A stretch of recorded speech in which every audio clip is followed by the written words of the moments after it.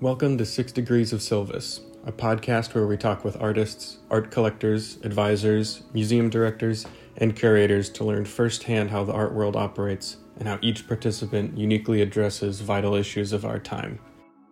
This week, John talks with collector and curator Beth Rudin DeWoody. You know, I've just always been very curious and love to get out there and see everything. I also love to learn about different periods of art and collecting and history. It just all interests me. I mean, I always had a collector mentality, collecting things early on before I was even getting into art. But with art, you know, it's wonderful because you create a whole world out there. Not only just meeting the artists and going to their studios, but meeting other collectors, curators, getting involved with museums. When you travel the world, you know, you meet other collectors and it just opens up a whole world, which is really fun and exciting. Here's the host of the show, John Silvis. I am your host, John Silvis. I'm an art advisor and a curator based in New York. Most of my research I share with my friends and my clients to focus on global contemporary art, usually with emerging and mid-career artists. With this podcast, I hope to pull back the curtain to allow us to engage with some of the conversations that happen in the art world and encourage and push the art conversation forward. Please join me in welcoming these wonderful guests. Hi, friends, and thank you for joining me today. My name is John Silvis. I'm really delighted to introduce Beth Rudin DeWoody, an art collector, curator, all-around art world person who resides in Los Angeles, New York City, and West Palm Beach.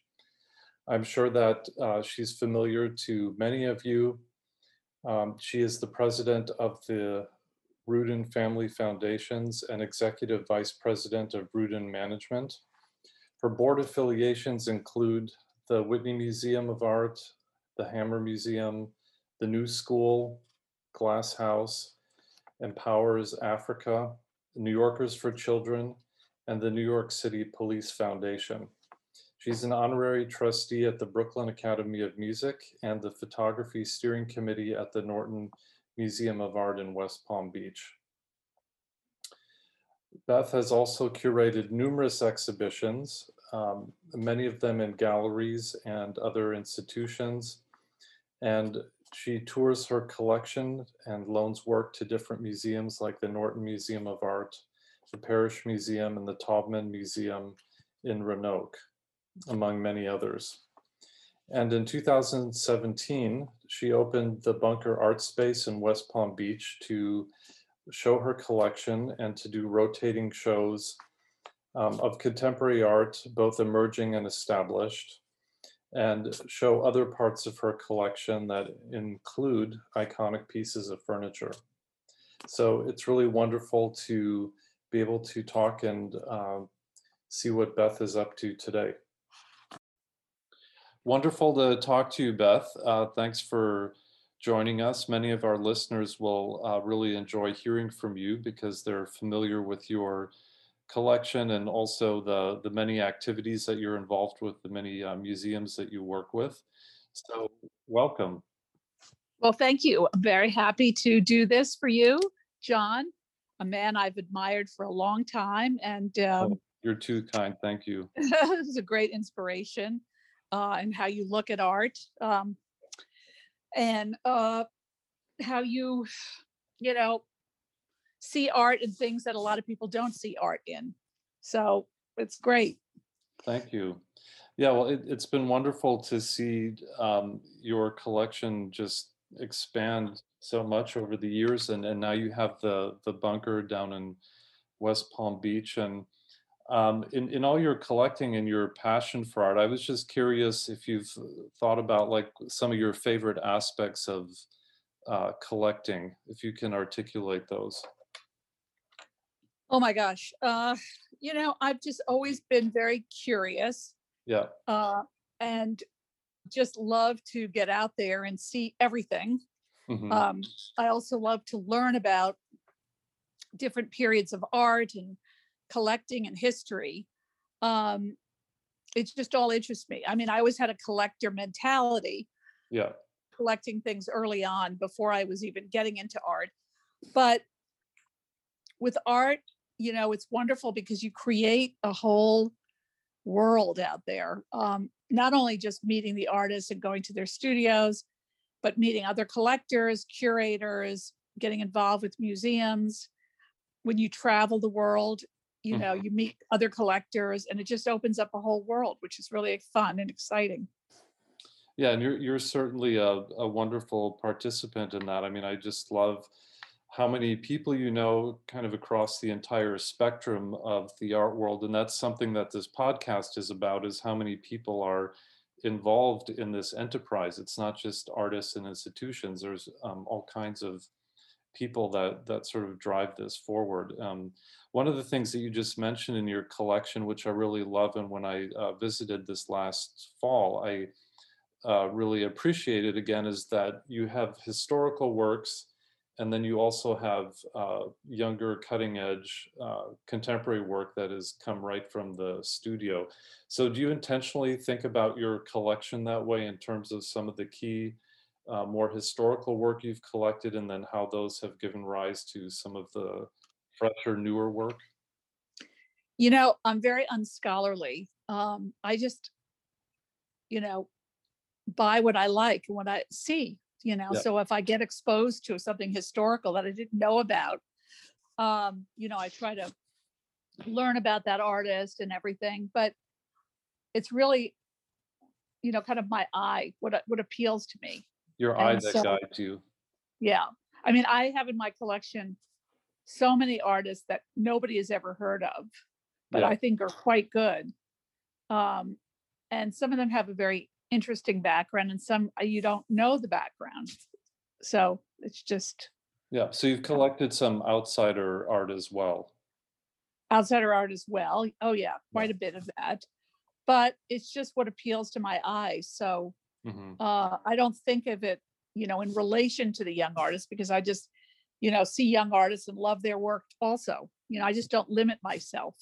Sure. I'm because your eye though is so well honed. I'm guessing you do it instinctually. It's really just something that comes naturally. I guess so. No, um, I really think so. yeah, yeah, Are there any probably. criteria that you've articulated over the years when you're looking at work? Are there some things that are definitive when you're exploring things? I don't think so. I mean, I don't think I have any criteria. I just kind of keep an open mind and go out there and see what I like, Yeah. and some things I look at and I think, oh my God, this is horrible and very, kitschy or not great. But, I don't limit myself also to just fine art. I've been always a flea market person, antiquing. Hmm. I love ephemeral materials and old books, so I just look at everything.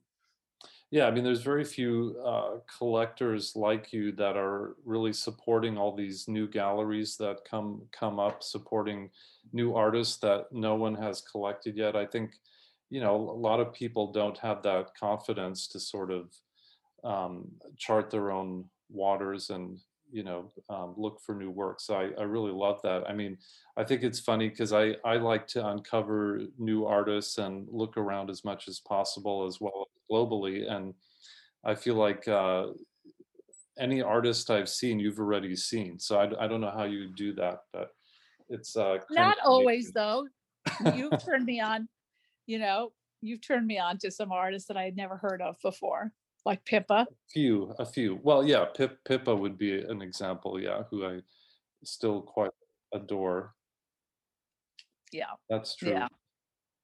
So in terms of your collecting started in New York, and then you have your the Bunker Art Space in West Palm Beach, but now you've been living in LA the last 10 years. How do you see the New York scene in particular and the LA scene differently? Or Are there different dynamics happening on the coasts? I don't know. I don't know. I love them both. So when I go to New York, I run around to the Lower East Side or to Chelsea or now Tribeca Yeah, and look at whatever shows I can see. And when I'm in LA, I go to Culver City, I go to downtown LA, all the different areas there. So yeah. I just kind of see the great shows, and a lot of New York galleries have come out to LA. So that makes it nice. Yeah, I feel like there's a lot more communication and dialogue now between the coasts and even between the institutions on the coast. I mean, you sit on a lot of museum boards, and I don't know if you felt like there's more of a collaborative spirit these days. Yeah, I mean, I've been on the Whitney board for about 35 years, and I've been on the Hammer acquisitions board since I went out to LA. And of course, love Adam Weinberg and Annie Philbin, both of whom are very good friends with each other. And so I'm sure that there's always conversations between the two. And I feel both institutions are, showing cutting edge art, and both smaller, not the biggest, more established institutions. So they're places I love to be. Yeah. Well, and I mean, for some of our listeners, it might be interesting to understand how important collectors like yourself are for these institutions, and kind of, in particularly in the contemporary realm, like steering them towards important topics or important artists. I mean, do you really see that as a crucial role in the museum world these days? Well, the thing about me is that I'm out there looking at a lot of things, Yeah, and sometimes I'll see things that the curators haven't seen. And so I love to, make recommendations of artists and shows to see. And of course, they're doing the same for me because they're seeing a lot sure. of a lot of stuff that I don't know about. But it's interesting because right now there's a show at the Whitney which has to do with art and craft. Hmm. And they borrowed a lot of works of mine for the show. Reason being is that they weren't collecting that way, the museum, years ago. So they weren't looking at fiber arts, or Yeah, certain things. It was considered more craft than art. And as a result, they weren't putting it in their collections. And so it's interesting how what I've been doing, kind of which was on the outer edges of art, sure, is sure. now becoming mainstream. Who were some of the first textile artists? Speaking of that, because that's an interest that we both share. Who were some of the first sort of textile artists that you started looking at and collecting? Oh my God. I knew you'd have to ask me these things. There's a wonderful Florida-based artist, Okay. Francis Tremblay, who Uh-huh. I put in a show that I curated years ago. Well, I'm sure you were looking at Sheila Hicks early on. Oh, Sheila Hicks. Oh, yes, yes, definitely. I mean, Sheila Hicks, I have in my collection. Oh my God. Uh,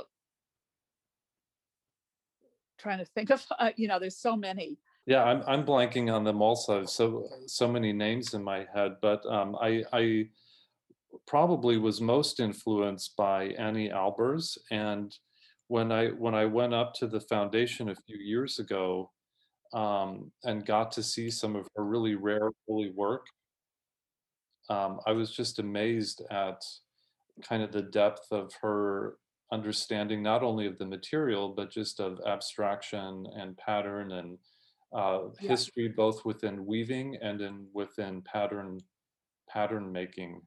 I Yeah, mean, she's amazing. And of course, I don't have anything of hers, which I regret. well, it's very hard to get a hold of her work. But of younger artists, there's a wonderful artist named Carolyn Ashantray, Okay. who works with, wools and tufted, hand tufted fabrics. I found her in England, Okay.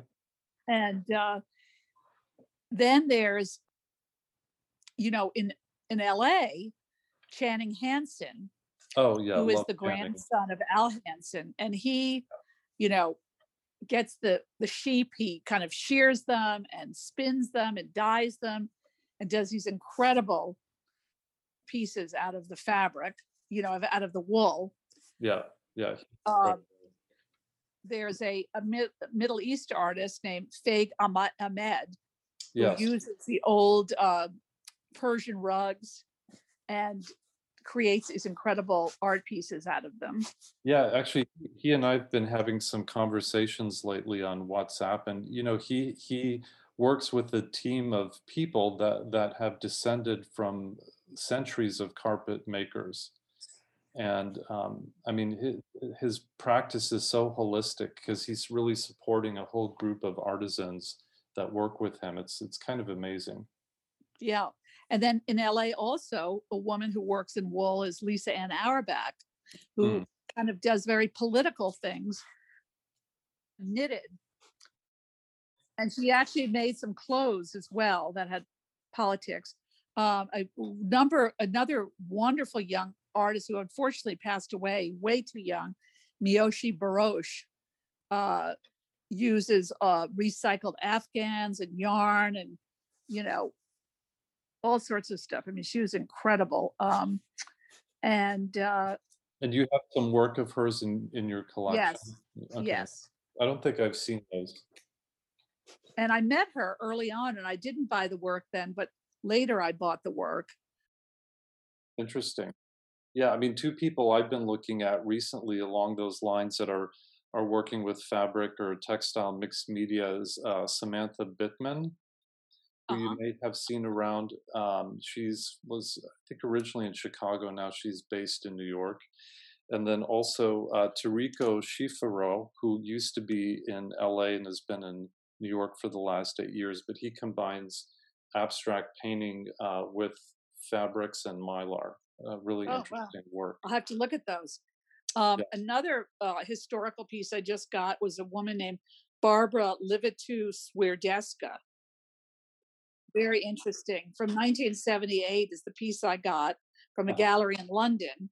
How do you go about finding these kind of more original, obscure artists? Like, does the Well, the gallery gallery, send you that? yeah, the gallery approaches me. Diedrich Brackens, I collected very early. He's now kind of a hot artist. Biza Butler, who does quilted applique cotton works. There's so many out there. Yeah, it's an exciting time in that field. And I mean, of course, years ago, I think we had initially met many years ago through the Ladd brothers, through one of their shows. Yes, They've been doing some exactly. fantastic The work. lads are great. Also, a native artist, Marie Watt, who is incredible, who works with wool blankets, and she's amazing. Brent Wadden. Oh, yeah, yeah. And then another historical piece I'd gotten a few years ago at the fair is Claire Zeisler, Mm-hmm. um, from Rona Hoffman Gallery. But it's just what I kind of run into. Margot Wolchek, is another young artist. I mean, there's just so many. Well, And it's really part of what you live and breathe, right? So it's really kind of your daily um, your daily routine. So it's very exciting. yeah, and I've been curating shows. Yes. And so How is that different for you from the collecting side of it? well, it's wonderful because number one, I can find art that I don't own that the dealer will sell, which is Sure. great. But it's also just a way of you know taking one step further in my collecting and seeing patterns and how I collect and creating shows that are thematic. And I just love it so much. Well, I think galleries then appreciate kind of also seeing your eye and how a collector will put things together differently than they do, possibly. Yes. Yeah. And brings in another crowd for them, which is nice. Yeah, we've been so supportive of particularly the emerging galleries. I know that, it's very crucial when they're starting out to get that kind of affirmation from someone seasoned. Yeah. No, it's great. And when I've done shows, like I did a show called In Stitches, which has Mhm. all That was great. string and stitching in it. And then I did a show called What's Your Hobby, which Hmm. was, kind of where hobbies interact with the art. So, anyway, that's all been really fun. Well, it's been a great talking with you. And any last thoughts or ideas you want to leave us with? I'm sure you're working on a dozen projects at the moment, but I know the bunker space is open by appointment, I believe. Yes, there's a website. You can go on the website and then make an appointment. We're planning for next year's shows. It'll be 100% new shows for next year, which are really fun. And then, I'll be curating some shows coming up, and I'm going back to LA to Saturday I've been in Florida for quite a bit. So I'm looking forward to going back and seeing what's going on there. And very nice speaking to you, John. Thank you. Yes, always great to talk with you, and thanks for all you do. Okay, honey. Bye. Bye.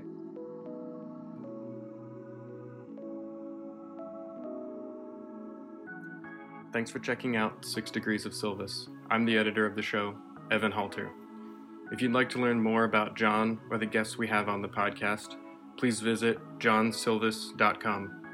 Thanks for listening.